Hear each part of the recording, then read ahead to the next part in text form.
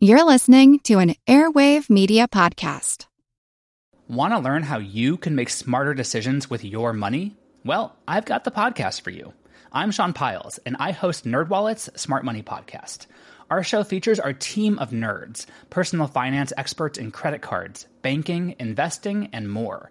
And they'll help you make the most of your money while cutting through the clutter and misinformation in today's world of personal finance. You'll get clarity on strategies to help you build your wealth, invest wisely, shop for financial products, and plan for major life events. Listen to NerdWallet's Smart Money Podcast wherever you get your podcasts.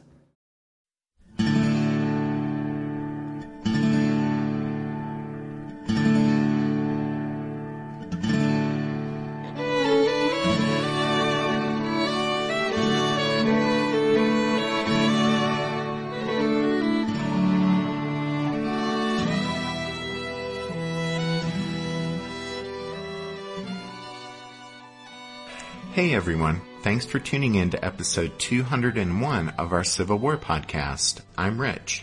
And I'm Tracy. Hello y'all. Welcome to the podcast. In December 1860, Frederick Douglass, the former slave and America's most prominent black abolitionist, welcomed the news of South Carolina's secession from the Union. While heaping scorn upon the Palmetto State's reckless act, Douglass all but thanked the secessionists for the opportunity that their madness offered the North, the opportunity to confront the evil of slavery. Frederick Douglass believed, even hoped, that the secessionists' headlong rush toward disunion and the resulting political crisis would lead the federal government to take some form of military action against the rebellious states of the South, and that military action would inevitably result in the end of slavery. By the beginning of 1863, Douglass's hopes would be realized, but only after 2 years that were both disappointing and astonishing. Few events in American history match the drama and significance of emancipation in the midst of the Civil War. In April 1861, Ohio Congressman Joshua Giddings would write to his abolitionist comrade in the Senate, Charles Sumner, and declare with certainty that, quote, "The first gun fired at Fort Sumter rang out the death knell of slavery." But equally vehement opposition came from conservative Democrats as well as many moderate Republicans. Representative Aaron Harding of Kentucky spoke for many when he insisted that the federal government had no power to take anyone's quote-unquote property. Harding maintained that, quote, "The war should have nothing to do with the institution of slavery. Let slavery alone. It will take care of itself." But events steadily overtook such unrealistic thinking, and through 1861 and into 1862, federal emancipation policies evolved in relation to intensifying military concerns. By the spring and summer of 1862, with decisive battlefield success still remaining elusive, Congress and President Lincoln began to address emancipation more aggressively. What we'd like to do in this new story arc is trace the evolution of the government's ideas and policies about slavery and emancipation. But our focus will be Abraham Lincoln's Emancipation Proclamation, which we believe was the most revolutionary pronouncement ever signed by an American president, as it struck the legal shackles from 4 million black slaves and set in the nation firmly on the path that would lead to the total abolition of slavery within 3 more years.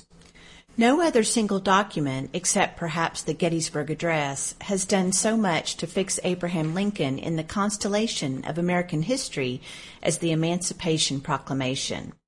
Lincoln himself believed that, quote, "As affairs have turned, it is the central act of my administration and the great event of the 19th century," end quote.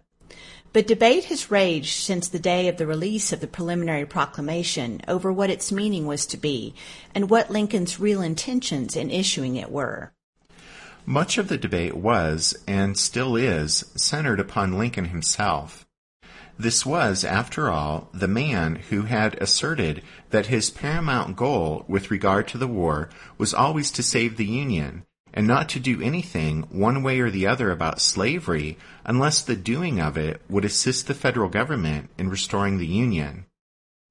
Critics then and since have also pointed out the proclamation's apparent limitations, arguing that it's a dry legal document that applied only to those regions over which the federal forces exercised no immediate power. But the unkindest cut at the proclamation surely came from the hands of Columbia University professor Richard Hofstadter, who in 1948 insisted that Lincoln was, quote, never much troubled about the Negro, that the Emancipation Proclamation, quote, had all the moral grandeur of a bill of lading, and that it accomplished nothing because it was intended to accomplish nothing, quote, beyond its propaganda value. The influence of Hofstadter's easily repeatable quip about the moral grandeur of a bill of lading has been felt down to the present day. Some of this is due to a conscious effort on the part of some to diminish Lincoln, but much of it, we believe, was and still is fueled by a fundamental misunderstanding of the purpose of the proclamation. There was a reason Lincoln wrote the Emancipation Proclamation in the language of a legal brief, and we'll get to that reason. But despite the debate over what its meaning was to be, or what Lincoln's real intentions in issuing it were, the phrase, "and henceforward forever shall be free," has resounded down through the years, and we think marks the proclamation as the most far-reaching accomplishment of any American president. The proclamation's impact on the war and on slaves in the South was no less real despite its legal dullness, since it was understood by one and all that after January 1st, 1863, every forward movement of the federal armies and navies would be a liberating step. The proclamation also served as an open invitation to slaves to flee at every opportunity to Union forces, and even more important, it authorized the enlistment of black soldiers in the armed forces of the United States. It was all well and good for Hofstadter to sit in his ivory tower at Columbia University in 1948 and nastily compare the Emancipation Proclamation to a bill of lading. But back in the day, to former slaves who had embraced freedom and understood the human pain through which it was achieved, well, they realized that something of great consequence, something important was happening. For example, at a contraband camp in Washington, where a crowd of 600 black men, women, and children gathered to sing and testify through most of the evening of December 31st, 1862. In chorus after chorus of Go Down Moses, they announced the significance of their exodus. One newly supplied verse concluded with, "Go down, Abraham, away down Dixie's land, tell Jeff Davis to let my people go." And in between songs, members of the group stood up and told personal stories of their experiences as slaves. And then, at 2 minutes before midnight, in hopeful anticipation, the entire assembly knelt on the ground in silent prayer. Let my people go down, Moses, way down in Egypt's land. Tell old Pharaoh to let my people go. We need not always weep and mourn. Let my people go. In December 1861, the African-American newspaper correspondent George E. Stevens could be found among Union troops on duty in the slave South, and as he considered his present circumstances, Stevens' thoughts turned to images of past revolutions. The soldiers around him were from New England, and that reminded him of Puritans and of the Puritan army that Oliver Cromwell led against the English king during that Civil War in the 17th century. To George Stevens, that earlier historical era seemed in many ways to parallel the time he himself was living through. But one key element prominent in that past seemed to be completely missing in the present. The modern-day revolution, to Stevens, seemed to lack a resolute revolutionary leader, and so he observed that, quote, "We have no Cromwell." And truth be told, Abraham Lincoln and the Republican Party as a whole did not incline toward revolution. Yes, Lincoln and his party were committed to altering American, or specifically Southern, society by putting slavery on the road to eventual extinction, but very few Republicans relished the prospect of imposing change through radical measures. Most instead preferred the kind of transformation that was measured and gradual. And if such slow and careful change required an assisting push, the methods of normal peacetime politics could apply it. Lincoln and the Republicans had accepted war in early 1861 because the alternative, watching both their cause and their cherished republic disintegrate, was unacceptable. But unlike Frederick Douglass, they didn't view the war as an instrument of progress, much less of radical revolution. Most Republicans initially expected, or at least hoped, that the war needed to restore the Union would be brief in duration and limited in scope.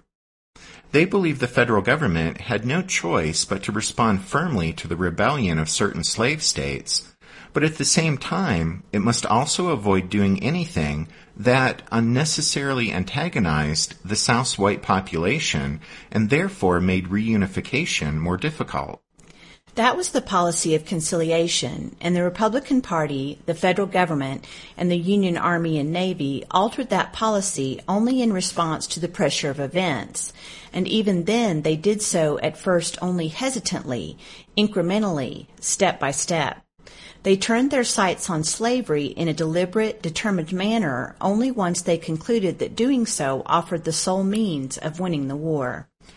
Only, that is, when the adversary eventually proved more determined, united, powerful, and able than anticipated, and the war became more difficult, costly, and protracted than expected. And only after the slaves themselves had demonstrated in action that their emancipation could empower the Union war effort.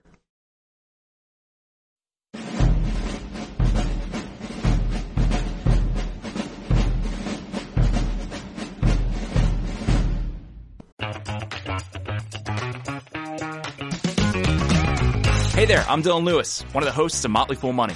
Each weekday on Motley Fool Money, we talk through the business news you need to know and the stories moving stocks on Wall Street. On weekends, we dive into the industries shaping tomorrow and host the experts, authors, and executives that understand them. Tune in for insights, a long-term perspective on investing, and of course, stock ideas. Plenty of them. To quote a listener, it pays to listen. Check us out and subscribe wherever you listen to podcasts. Want to learn how you can make smarter decisions with your money? Well, I've got the podcast for you. I'm Sean Piles, and I host NerdWallet's Smart Money Podcast. On our show, we help listeners like you make the most of your finances. I sit down with NerdWallet's team of nerds, personal finance experts in credit cards, banking, investing, and more. We answer your real-world money questions and break down the latest personal finance news. The nerds will give you the clarity you need by cutting through the clutter and misinformation in today's world of personal finance. We don't promote get-rich-quick schemes or hype unrealistic side hustles. Instead, we offer practical knowledge that you can apply in your everyday life. You'll learn about strategies to help you build your wealth, invest wisely, shop for financial products, and plan for major life events. And you'll walk away with the confidence you need to ensure that your money is always working as hard as you are. So turn to the nerds to answer your real-world money questions and get insights that can help you make the smartest financial decisions for your life. Listen to NerdWallet's Smart Money Podcast wherever you get your podcasts.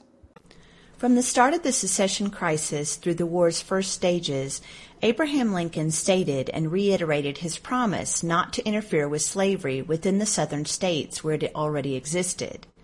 More than 2 months before he took office, President-elect Lincoln sent a letter to his former political colleague, Alexander Stephens of Georgia, who in December 1860 was still committed to the Union.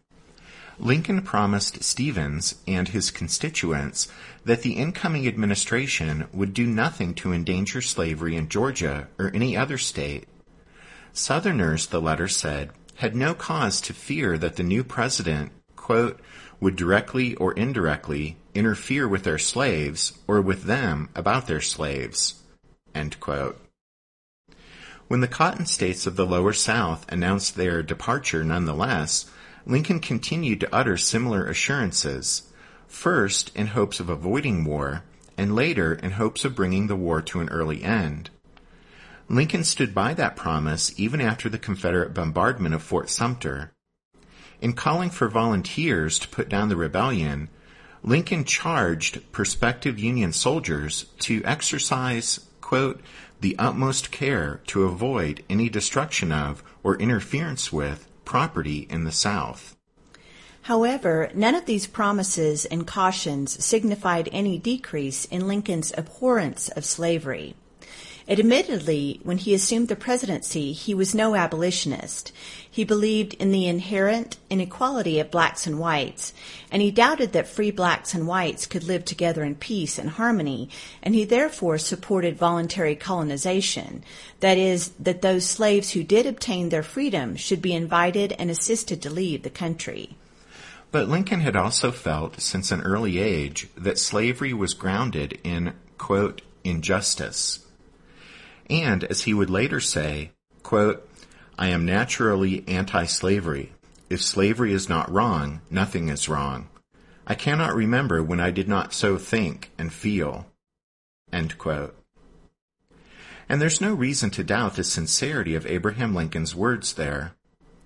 He also shared the view central to Republican Party policy that slavery was holding back the nation economically and corroding its democratic principles and spirit politically. It was a cancer that needed removing from the body of the Republic. But in 1861, Lincoln did not view the military conflict that the slaveholders had forced upon him as the proper scalpel with which to perform the needed surgery. He would use whatever force was necessary to keep the South in or bring it back into the Union. But there would be plenty of opportunity afterward to resume the political struggle to stop slavery's expansion and encourage gradual, voluntary, and compensated emancipation, accompanied by the voluntary immigration of freed blacks overseas. Lincoln reaffirmed his commitment to that limited war policy in December 1861 in his first annual message to Congress. In considering the policy to be adopted in suppressing the insurrection, he said, I have been anxious and careful that the conflict shall not descend into a violent and remorseless revolutionary struggle. The Union must be preserved, but we should not be in haste to determine that radical and extreme measures are indispensable to preserving it. Lincoln's support of this policy of limited war reflected his views on two subjects. One, the nature of the United States federal system of government, and two, the practical demands of winning the war. Lincoln and his party subscribed to an interpretation of the U.S. Constitution that was shared by nearly all of the country's political establishment, and in that view, the government in Washington had no right to act directly against slavery in the states where it already existed. The power to do that rested solely with the states themselves. At least as important for Lincoln as that legal doctrine were the practical considerations of military victory as he understood them. During the secession crisis and during the early stages of the war, Lincoln presumed, as did other Republicans, that most residents of the seceded states were Unionists at heart. They had, Lincoln believed, simply been stampeded or bullied by Southern fire-eaters into allowing their states to leave the Union. From that assumption, Lincoln presumed the need to defend and restore the Union without giving any unnecessary offense to the supposedly loyal Southern white majority. Only such a policy, he believed, would allow the Union-loving majority in the South to regain the political initiative and bring the rebellion to a swift end. In the meantime, Lincoln also felt sure only this circumspect policy of limited war that he advocated could keep the people of the Union solidly behind him in the military effort to suppress the rebellion. You see, even in the country's free states, nearly half of the voters in 1860 had supported one of his three more conservative opponents, either Northern Democrat Stephen Douglas, or Southern Democrat John C. Breckinridge, or John Bell of the newly formed, compromise above all, Constitutional Union Party. 54% of the voters of the free states had proved enough to send Lincoln to the White House, but he knew he would need the active support of a much larger proportion of the Union's populace in order to prosecute and win the war. Lincoln also knew that his party's political support was almost non-existent in the 4 slave states that remained within the Union, and he considered the continued loyalty of those states absolutely crucial. Lincoln confided to a fellow Illinois Republican in September 1861 that, quote, "I think to lose Kentucky is nearly the same as to lose the whole game. Kentucky gone, we cannot hold Missouri, nor as I think Maryland. These all against us, and the job on our hands is too large for us. We would as well consent to separation at once, including the surrender of this capital." That belief on Lincoln's part gave the political representatives of Kentucky and the other border states outsized influence on the federal government's policy. That leverage became apparent within a few days of the First Battle of Manassas. On July 25, 1861, more than 3 months into the war, the U.S. Congress passed a resolution flatly denying any intention, quote, of overthrowing or interfering with the rights of established institutions of those states then in rebellion.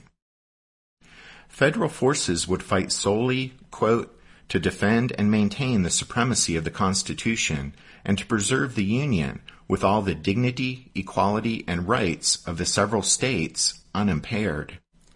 Both of the authors of this resolution came from slaveholding states, Senators John Crittenden from Kentucky and Andrew Johnson from Tennessee. Both men had rejected secession, but they sharply distinguished between the issues of slavery and union. They would strive to uphold the latter. They would not fight to end the former. Republicans held a considerably more negative view of slavery than did those two Upper South politicians, but they nonetheless voted overwhelmingly in support of the Crittenden-Johnson resolution. The Senate approved it by a vote of 35-5, while the House indicated its agreement with even greater unity. 119 of its members voted for it, only 2 voted against it. Abolitionists, black and white, condemned the refusal to touch slavery as both morally and practically bankrupt. They brushed aside hopes that it would placate Confederate slaveholders or even seriously divide their ranks. Frederick Douglass warned that Lincoln underestimated Southern slaveholders' support for the Confederacy. Douglass insisted that, quote, "the ties that bind slaveholders together are stronger than all other ties," end quote. Counting on any significant fraction of them to help save the Union was therefore hopeless. Douglass asserted that, quote, "the safety of the government can be attained only in one way, and that was by rendering the slaveholders powerless." To do that, Douglass and others argued, the federal government must strike directly and forcefully at the source of their power, the source of their economic and military power, that is, slavery. Frederick Douglass said, quote, "The Negro is the key of the situation, the pivot upon which the whole rebellion turns," end quote. Anyone who doubted that should simply listen to the rebels themselves, he said. Listen to them boast of how slaves performed all variety of labor in direct support of their war effort, of how slaves kept working on the Southern home front so that white soldiers could go off to war. Douglass argued that slave labor would continue to empower the Confederate cause so long as, quote, "the national government refuses to turn this mighty element of strength into one of weakness." The abolitionist newspaper, Anti-Slavery Standard, summed up that message by saying, "Success in the war without emancipation is a military impossibility." That seemed so obviously true to Frederick Douglass that he felt sure that the mainstream Republican Party leadership would eventually come to accept it. He wrote that the American people and the federal government may refuse to recognize this reality for a time, but surely in the end, quote, the inexorable logic of events will force it upon them.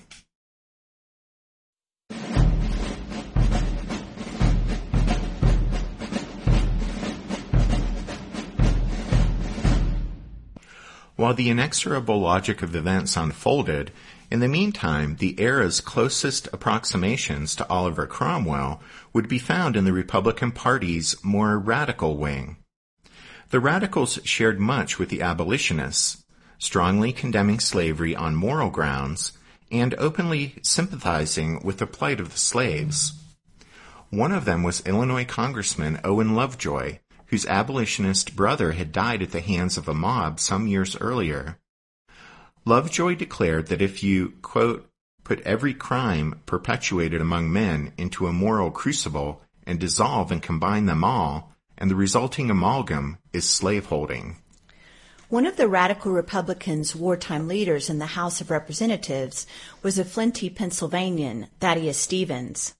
More than one observer would eventually compare him to both Cromwell and the 18th century French revolutionary leader, Maximilien Robespierre. Stevens did not support the Crittenden-Johnson resolution promising not to interfere with slavery during the war. Like Frederick Douglass, Stevens was sure that war and the requirements of victory would drive the federal government to launch an assault upon slavery. As 1861 wore on, congressional radicals, including Stevens, Lovejoy, Michigan's Zechariah Chandler, Ohio's Benjamin Wade and Joshua Giddings, Indiana's George Julian, and Massachusetts' Charles Sumner, advanced the same argument that abolitionists did, that Union military success required that the federal government lay its hands upon slavery. They believed that military considerations were the firmest grounds on which to urge the adoption of government policies that reflected their fundamental convictions regarding slavery and the slaveholders' power. In other words, they saw quite clearly that military considerations were the best way to approach this matter of getting the government to adopt anti-slavery policies. Emancipation, Charles Sumner counseled his allies, should, quote, be presented strictly as a measure of military necessity rather than on grounds of philanthropy, end quote. And the wartime logic of events made such arguments steadily more compelling. Lack of decisive success on the battlefield pointed to the need to reinforce Union strength while reducing the resources of the enemy. Every federal advance carried Union troops deeper into the South and into closer contact with slaves, and thereby into an ever more direct appreciation of the value of slavery to the rebels' war effort. As the war drove home these realities, abolitionists and radical Republicans found themselves receiving an increasingly positive public reception. At the start of 1861, Frederick Douglass's attempt to speak publicly in Syracuse, New York, had provoked a riot. By the end of the year, that same city was welcoming him warmly. Other abolitionists, who had often been treated as pariahs by the majority of the Northern public before the war, also found things much changed. Wendell Phillips addressed a huge friendly crowd in New York City, and he, William Lloyd Garrison, and other prominent abolitionists found the same kind of reception at the nation's capital and nearly everywhere else in the North. Meanwhile, every Confederate victory led thousands of citizens in the free states to call upon the government to take a harder line on slavery. The U.S. Senate received 10 petitions to that effect on a single day in January of 1862. By that summer, the New York Tribune found itself inundated with letters criticizing the Lincoln administration for its timidity towards slavery and the slaveholders. In August 1862, after McClellan's failure on the peninsula, Ohio's moderate Republican Senator John Sherman, in a remarkable letter to his more conservative brother, Union Army General William Tecumseh Sherman, said that, quote, You can form no conception at the change of opinion here as to the Negro question. Men of all parties who now appreciate the magnitude of the contest and who are determined to preserve the unity of the government at all hazards agree that we must seek the aid and make it the interests of the Negroes to help us. Nothing but our party divisions and our natural prejudice has kept us from using them as allies in the war, to be used for all purposes in which they can advance the cause of the country." End quote. Senator Sherman went on to tell his brother that, quote, "I am prepared, for one, to meet the broad issue of universal emancipation." Others also began to see the logic of and recognize the mounting public support for the government directly confronting slavery. One of those people was Benjamin Butler, a Democrat, a savvy Massachusetts politician commissioned as a general in order to help raise troops and sustain support for the war in his state. By chance, it was Butler who commanded the Union-held Fort Monroe at the tip of the peninsula in eastern Virginia, where 3 Virginia slaves escaped from their owner in May 1861. And that's where we're going to leave things for this episode. That seems like a good start to this story arc, and this seems like a good spot to end this show. But we'll pick right back up here at Fort Monroe at the start of the next episode.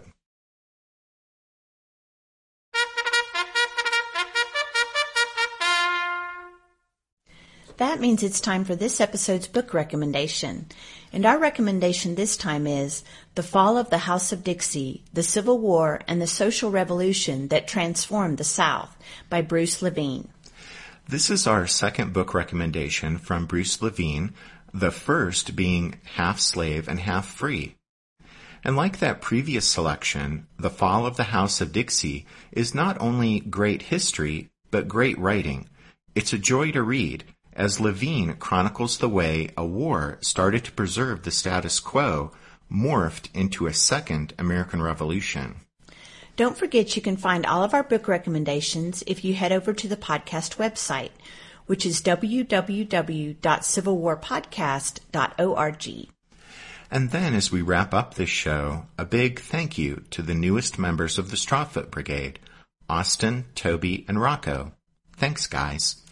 Thanks also to Spiritwood Music for their permission to use their song Midnight on the Water as the music at the beginning and end of every episode of the podcast. Thanks for listening to this episode of The Civil War, 1861 to 1865, a history podcast. Tracy and I do hope you'll join us again next time as we continue with the story of the Emancipation Proclamation. But until then, take care. Thanks, everyone. Bye.